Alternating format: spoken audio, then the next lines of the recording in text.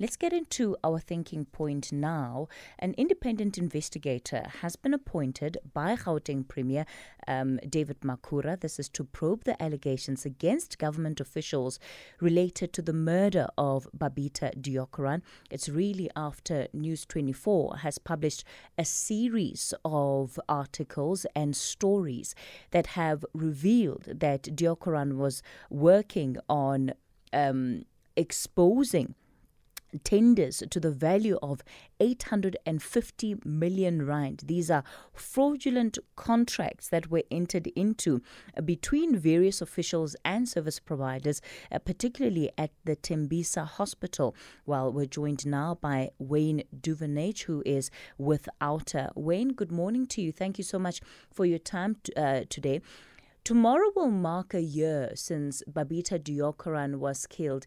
It's incredible that part of the reason why we are seeing action now is because of the pressure that is coming out of investigative journalism that is exposing what one would think the department would have already known, that this is something that would have been looked into in trying to find out why Babita Deokaran would have been a target in the first place. Absolutely. Spot on. You know, it's extremely frustrating to see this lethargic reaction to what is a very serious matter. Somebody has died as a result of being a whistleblower, gathering evidence and exposing what is going on. And you would think the department would have jumped right from day one to deal with this matter in a professional manner, have those in the forensic audits done extremely quickly to start holding people to account. And yet we see this reactive approach, no proactivism, very reactive to what the media and what whistleblowers are saying. So it is so sad, because as a country, I think we're not sending the right message to citizens, to taxpayers, to the families of those who've lost their lives, and taking this matter seriously. It really is worrying. Ultimately, part of what it says is that what government says about the fight against corruption becomes merely lip service at the end of the day. That it is said to pacify the concerns of ordinary South Africans who are rightfully worried about the scale of corruption.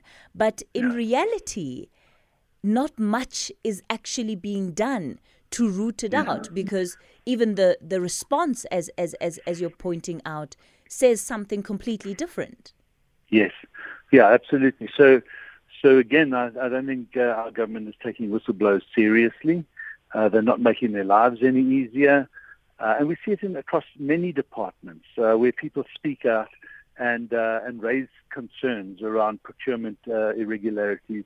They are sidelined, they are vilified, they are suspended, fired, and now in Babita's case, the unintended consequences of murder comes to the fore. And, you know, whistleblowers are just so critical in the fight against corruption. They need to be managed in a very different way. They need to be protected, they need to be supported, and we don't get that sense from government. And so when Babita's work revealed this gross loss of funds and corruption, you know, in her honor, just in her honor, this department should have really moved a lot faster. To come a year later and start introducing forensic audits, and this is stuff that should have been done a long time ago, even before when she first exposed these issues. So it is a Johnny-come-lately, very lethargic, very passé approach. And you're quite right. We cannot take government's fight against corruption seriously if this is how they behave.